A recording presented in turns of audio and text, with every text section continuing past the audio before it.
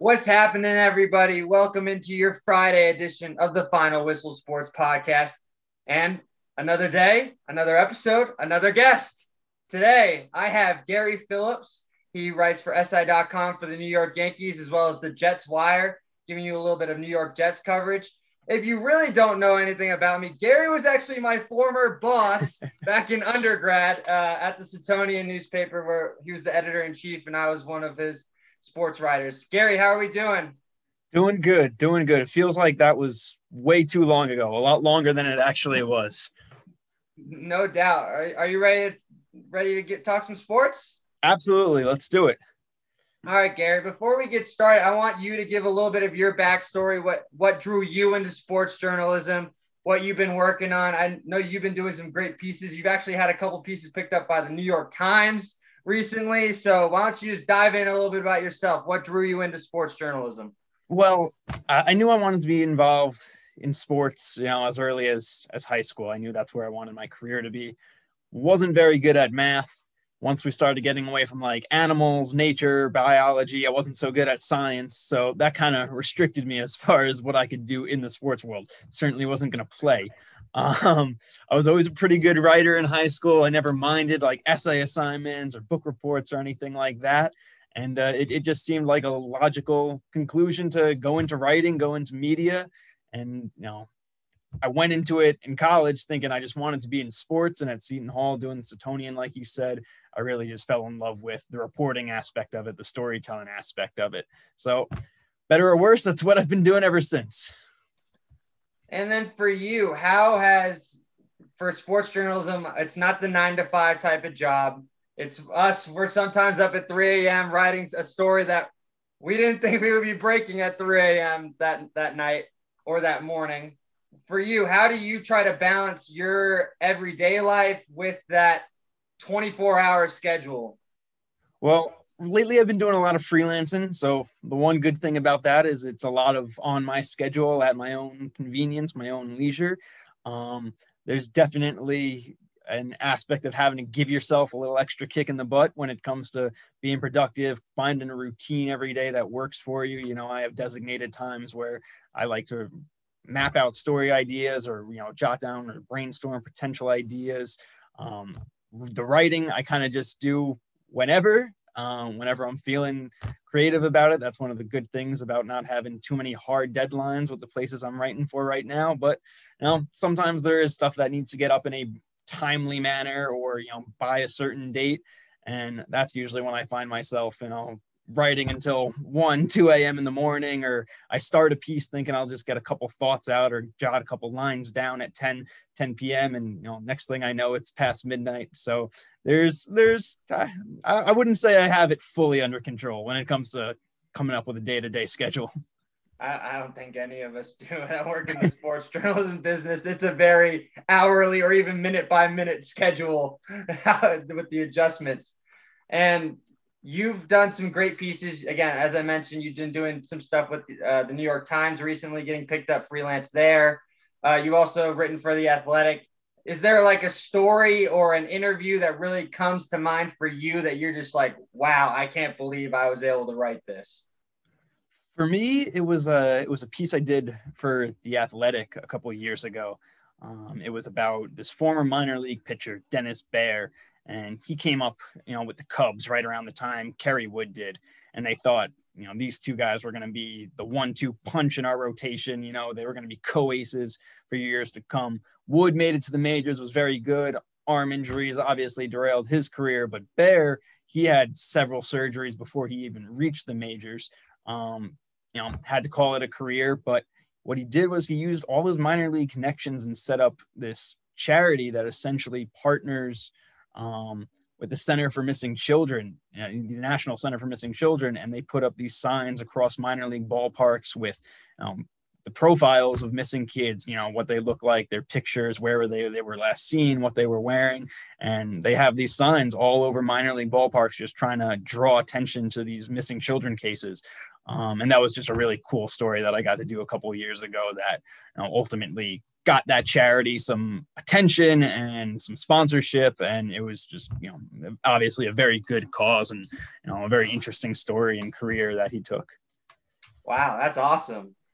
That's a really unique, different perspective of how sometimes, especially in baseball, like those minor leaguers, it's very slim that they're able to get their way up into the major leagues, and how they end up taking different careers after baseball, even like for even any professional athlete, what they're doing post their athletic career. It's kind of unique to see how they try to envelop and develop new ideas that they want to bring into their fold of life, right? Yeah, it was a really just great example of a guy not only pivoting and making something out of a terrible situation, with all the surgeries and injuries that he had, but also kind of using the connections he built up along the way through minor league baseball, through the different, teams that he played for in, these small towns and small cities across the country, and was just able to do something really good with it. It's, for sure. That sounds absolutely incredible. Gary, I want to kind of switch gears here to now the present. Baseball's been going on for now a couple weeks. You're covering the Yankees for SI.com. I just want to get your overall take of how the baseball season has gone, and then give me a more of why are the Yankees off to such a slow start, in your opinion. Yeah, I mean, hey, it's good to have baseball back. It's been an exciting start to the season. You got superstars all across the league playing at a really high level. There's been some good competition, some really good games in the early going, particularly on prime time. So can't ever complain when there's baseball on TV. As for the Yankees, I guess if you're a Yankees fan, you might have a few complaints. The pitching's taken a little bit of a nosedive the last couple games. The offense has yet to break out. A lot of double plays that they're hitting into. Not quite the power surge you would expect from a team like the Yankees. And then a lot of fundamentals stuff they're really struggling with. Defense, running, base running. So other than the bullpen, just about everything that could go wrong has so far. But I wouldn't be too worried about that so early in the season. And I know Stanton and some of the other big names, other than Aaron Judge, who is off to one of the few hot starts for the Yankees. And then Corey Kluber has not really lived up to the hype so far as the number 2 starter. What do you think it's the moment for them, especially in Kluber's case, finally being a part of the Yankees? Do you think that moment's kind of being overwhelmed for him, or what's your overall take? Yeah, I actually had a piece that just went up today on Kluber and kind of the rough start that he's had, basically saying, it's a little too early to hit the panic button. Look, he might not be, he's definitely not Corey Kluber anymore. I don't think you're going to see him winning a Cy Young again or returning to his Cleveland form. But I also think after 3 starts, it's too early to start saying things like he's washed up or this was a bad signing. He's pitched 36.2 innings over the last 2 seasons, just 1 last year. He's always been a slow starter in April. And, not that he's pitched necessarily well, but he also hasn't had very good defense behind him in 2 out of 3 of his starts. So when you're coming back from injury, when you're on a strict pitch limit, that's every extra out you give away or pitch that you have to throw is gonna hurt you. So I would say give him a little more time before we start rushing to conclusions. This past start against the Blue Jays, you actually saw an uptick in velocity from him. That's a really encouraging sign. His cutter moved very well. Got a lot of swings and misses on that pitch. So let's give him a few more games to kind of come back from what was more or less a 2-year absence, aside from a few innings here and there. Very true. Very true. And why is the Bronx Bombers offense really diminished so far this year? Do you think it's just the altitude, being on the road a little bit early to start? You're not playing at the Yankee Stadium. What's the deal there? It's weird. You think of the Yankees as this home run hitting team, this, one of these big launch angle and, exit velocity teams. They're hitting the ball into the ground a lot. You're seeing that exasperated by kind of the double plays that they're leading the league in, but it's just a lot of hitting the ball into the ground rather than elevating it and driving it, which just, has kind of gone against everything they've been about the last few years.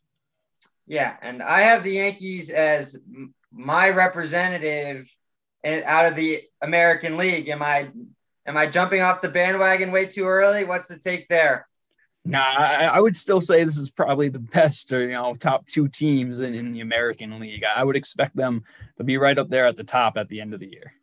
Okay. And the AL East has actually gotten off to a better start than I actually anticipated with Boston. The Red Sox off to a decent start. Baltimore, I think, is hovering around 500 right now. Toronto's got off to a decent start. Tampa Bay. Do you think the AL East is going to be the most competitive division? I don't know about that. I actually think that's going to be the NL counterpart. But yeah, it's been a pretty competitive division so far early in the season. You know, you looked at that first opening series with Boston and Baltimore, with the Orioles going into Fenway Park and sweeping them. You kind of thought, okay, well, the Red Sox are going to roll over again this year, but they've stormed right back. And then Tampa's always going to be good, especially with the pitching. Toronto's got a really young team that made the push for the playoffs last year. They got a little better over the offseason. They got a little older, more experience. That's a team that I think is going to be a real nuisance, not just this year, but for a long time. I agree. I think Toronto is a real dark horse out of the American League this year that they may just sneak in as a wild card, but I think they may scare a team in that opening round series if they get through that wild card game. I tell you what, regardless of how good their record is at the end of their year, they're going to score a lot of runs. That's going to be a tough team to pitch against all season. For sure. And you kind of mentioned that the NL East was your top division right now, in your opinion.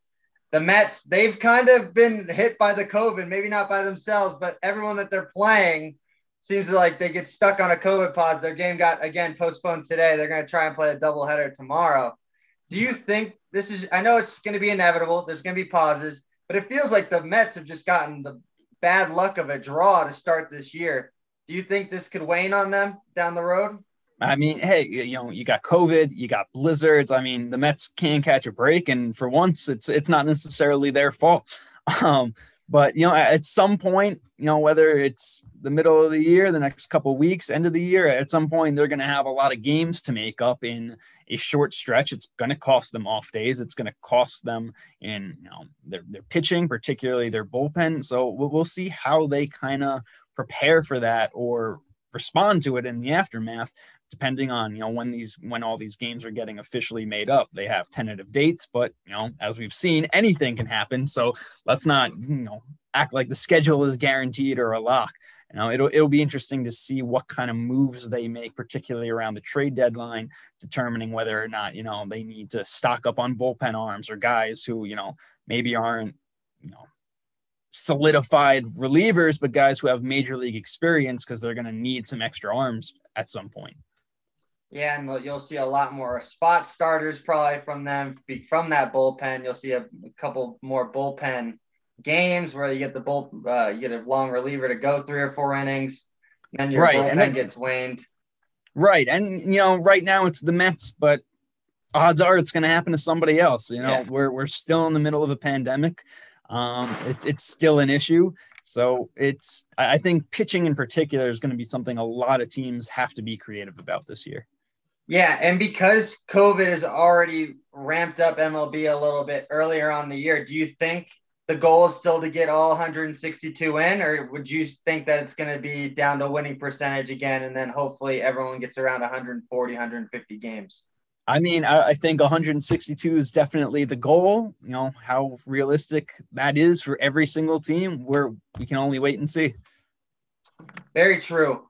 So, Gary, for you, I want to ask you before we switch gears to football here in the Jets, what for you is what's your World Series look like? What's your ALCS and your NLCS? Give me a couple of predictions. Ooh, wow. I don't usually do predictions. I haven't thought that far ahead. I'll tell you what, I'll tell you in the NL, the World Series representative is going to come out of the NL West. Okay. Dodgers or Padres. Yep. That's my bold prediction there. And then if I absolutely had to pick a team from the AL right now, I would probably go with the Yankees, but as we've seen, they're not off to such a hot start. I'm banking on them kind of turning things around and being a little better than they've shown themselves to be so far, but we'll see. Yeah, for me too, because my prediction was Dodgers back-to-back, and they're going to beat the Yankees this year. So now I feel all right. Now that I have someone in agreement with me. Not a terrible prediction. No, I will say I'd much prefer to see the Padres make it than the Dodgers there again. But 100%. But I mean, the Dodgers, I don't think there's not a team that hasn't been this stacked in baseball in a Right. long I time. put it this way. I'd be betting on the Dodgers about that team. I'll put my money on it. Maybe not my house down, but I'll put money on it. Let's jump to the Jets now. You work for the Jets Wire as well, writing for them. The Jets now have the number 2 and the number 23 pick in the first round. Where should the Jets go? What are your overlying assumptions? I know Darnold's gone, so we're almost assuming that quarterback will be done with the number 2 pick. Do you think it's inevitable lock that it's Zach Wilson right now? I mean, that certainly seems to be the case. Every report that's been out, and even comments from Joe Douglas have indicated that it's going to be Zach Wilson. There was, Steve Young, great NFL quarterback, but also pretty plugged into BYU. He said a few weeks ago that the Jets basically committed to Wilson and Wilson's family. When Joe Douglas was asked about that, he didn't necessarily dispute it. So, he said, Steve Young's pretty plugged in over there. He knows what he's talking about. So I would be shocked at this point if Zach Wilson is not going to be a New York Jet. For you personally, would you take Wilson at 2 there, or would you go a different route? Look, I've never been, a guy who's super plugged into college football and watching all the film and all the tape. I'm not an expert on the quarterback class or the prospect class. Don't want to come off as one, but I think you can't really go wrong with Wilson or Fields at this point. Okay, because personally, I have Fields as my number 2 quarterback on my board, so I'd be leaning Justin Fields just because for me, Zach Wilson has all the talent in the world. I think you can't go wrong either way. I think the injury, past history in college at BYU, he's had a shoulder injury as well as a leg injury as well in college. It may not have subsided him for many games, but like that shoulder injury that he had a couple of years ago, that took him out 4 or 5 games. I think that just really, for me, gives me some red flags, like how the whole Tua situation was handled at Alabama, why I preferred Herbert over Tua last year because of, again, the intangibles of health. Right. There's that. There's also, the concern that he didn't really play any great competition while at BYU. For me, I think it comes down to more than just who the best raw talent is. I think the Jets really look at Wilson as a great fit in Mike LaFleur's offense, which is going to look a lot like Kyle Shanahan's in San Francisco. It's predicated on play action and mobility, on, accurate passes, all things that Wilson were able to do pretty well at BYU. And then you got to go back and look at the last guy, Sam Darnold, everybody said, was among the most talented quarterbacks in his class. He was right up there with Baker. That was the projection. He wasn't in a good fit. He was in a terrible offense. He didn't have any supporting cast. He didn't have any competent coaching around him. It's more important than who the Jets take with this pick is the personnel that's going to be around the quarterback. Fortunately for the Jets, they look like they're in a much better position now than they were at the start of the Darnold years. So you're just looking for fit more than anything else. And I think Wilson, they've pegged as that guy.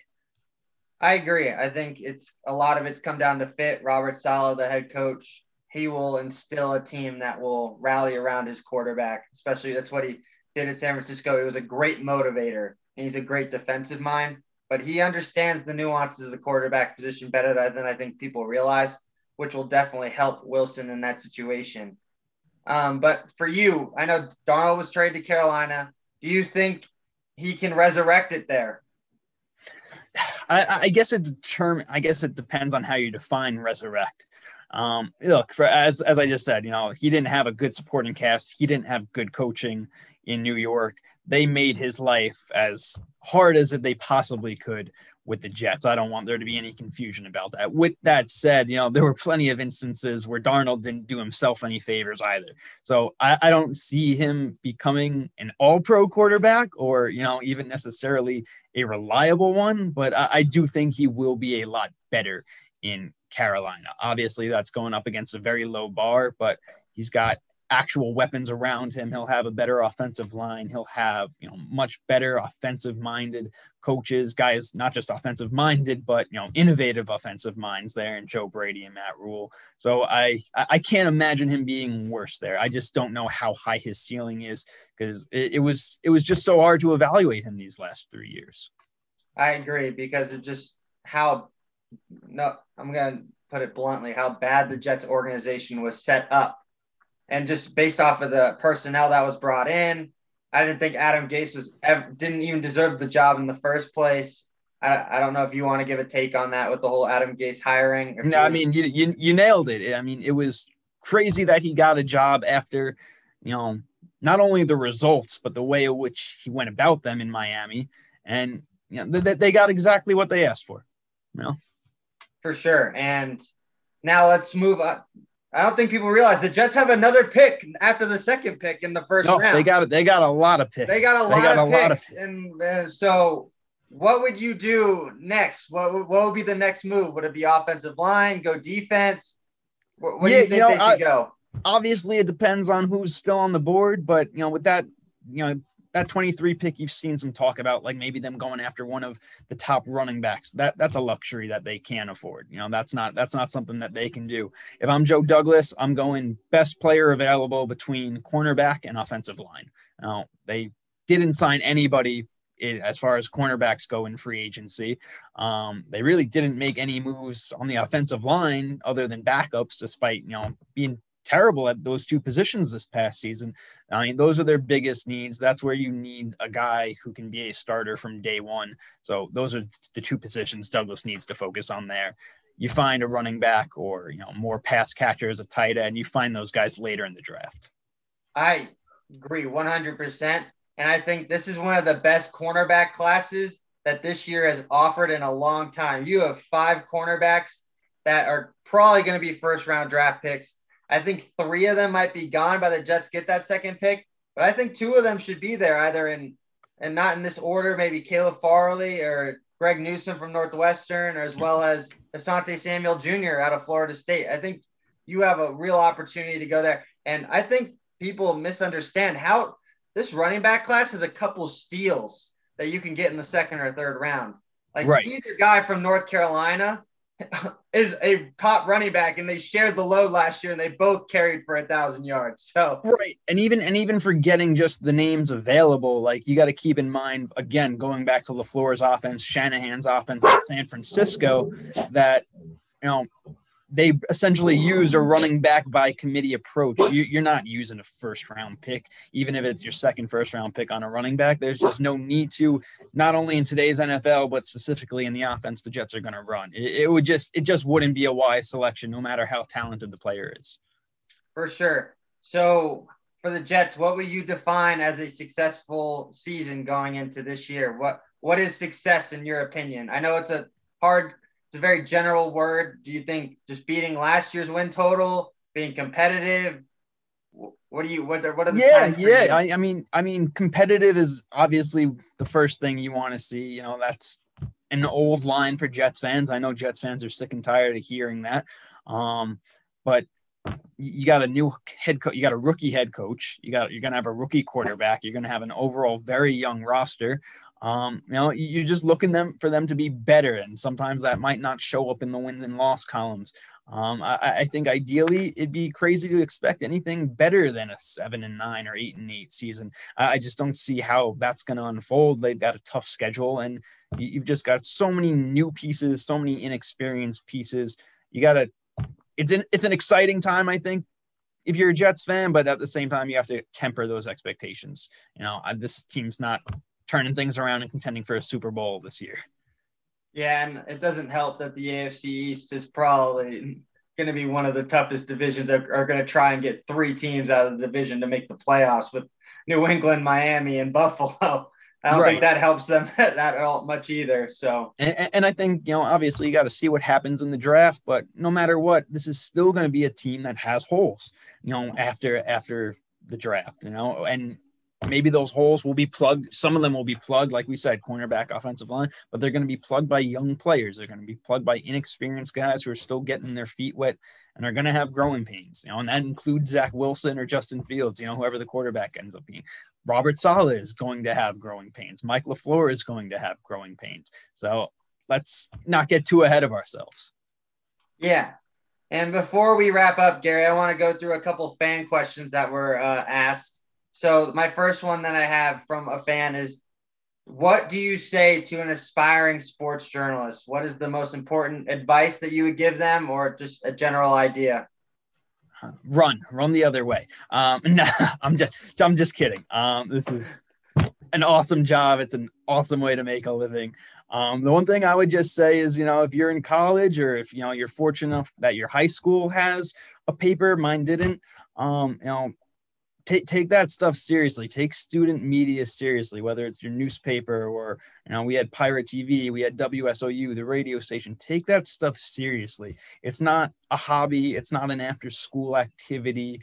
And honestly, it's not even just something you're doing as a student. It's real world work experience that's going to set you up if you take it seriously.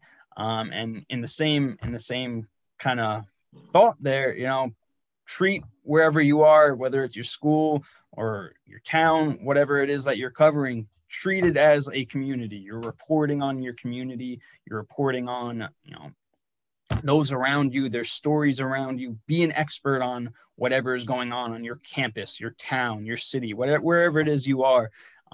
If you take advantage of that, you're going to really grow as a reporter. It's going to be a lot easier for you to do the work and enjoy the work and find it rewarding. So that would be my advice. I love it. I think I completely agree. For me, it's always embrace the grind. Embrace it.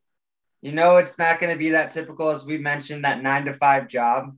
You might be up at different hours of the day. Your hours might be a little bit different. Could be 1 minute you're doing something, next minute you're doing something else.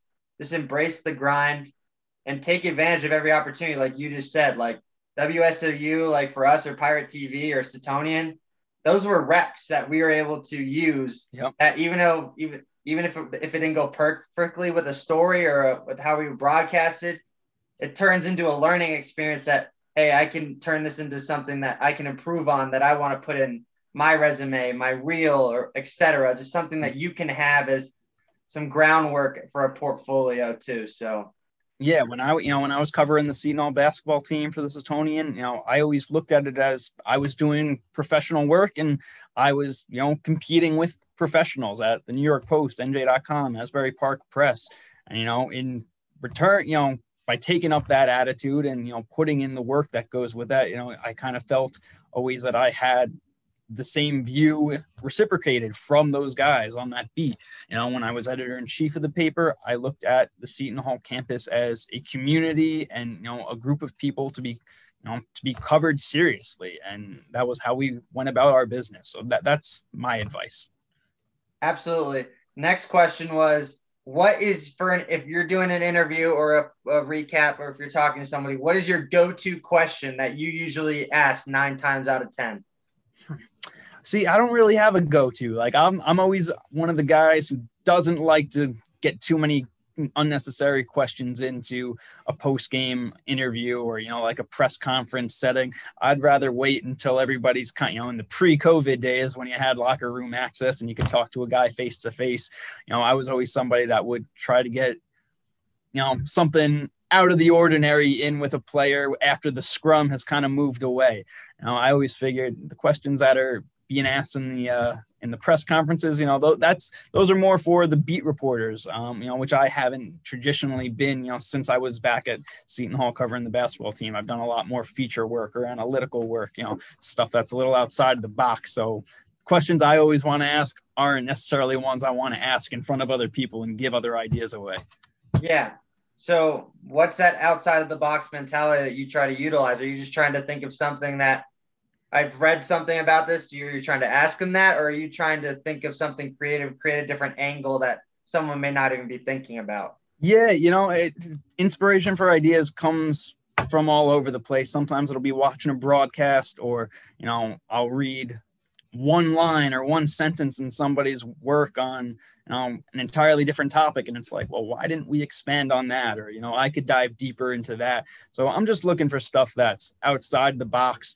I love stories that show how sports and athletes kind of intersect with the rest of the world, whether it's politics, race, society, culture, all that stuff. I love showing how that stuff kind of all merges together and doing stories about that. I like stories that are just quirky and weird, that only my scattered brain would think of. So it comes from everywhere. I've got a long list of ideas that I may never even get to or complete, but just looking for stuff that's original, looking for stuff that other people aren't doing, or even if it is a story or a topic that other people are covering, well, how can I come about this differently? So that's all I'm ever trying to do, is just take a unique perspective on things. Yeah. And then the last question is, where do you see what's your overall goal in sports journalism? Where do you want to be down the road, hopefully, for yourself? Well, I'd like to be a features editor, a features writer or editor, down the road. How many of those jobs are going to exist as, time keeps passing by? I'm not entirely sure. But, right now that's a lot of the work that I'm doing, in a freelance capacity. And, just keep grinding away. Like you said before, you just got to keep grinding. Absolutely. Gary, I want to thank you for your time today. It was an absolute pleasure to catch up with you. I know it's been way too long. And just let everyone know, where can they catch your stuff at, and to follow you on your social media platforms. Let them know where you're at. Yeah. So everything I write, whether it's for, Sports Illustrated Yankees or Jets Wire, or stuff I'm doing for the Times or Baseball Prospectus, so on and so forth. You can find everything on my Twitter handle at Gary H. Phillips. I'm always sharing my stuff there and self-promoting and making sure those articles get out. Absolutely. Well, everyone, go follow Gary. Go check out his work. He's doing some great stuff right now. Again, for the Yankees, the Jets, as well as even had some stuff picked up recently by the New York Times. And that's just wild to think about that. I am even talking to someone that's had some work by the New York Times, and he's someone that I've actually known quite well for a long time. So, Gary, thank you so much. Thanks for joining. Hope you enjoyed it. Thanks for having me on, man. This was great. Love talking about journalism and sports anytime. Absolutely, man. Hopefully we'll do this again soon. Everyone, that was your Friday edition of the Final Whistle Sports Podcast. We got some great content coming out next week as well. Be on the lookout. We got interviews and more.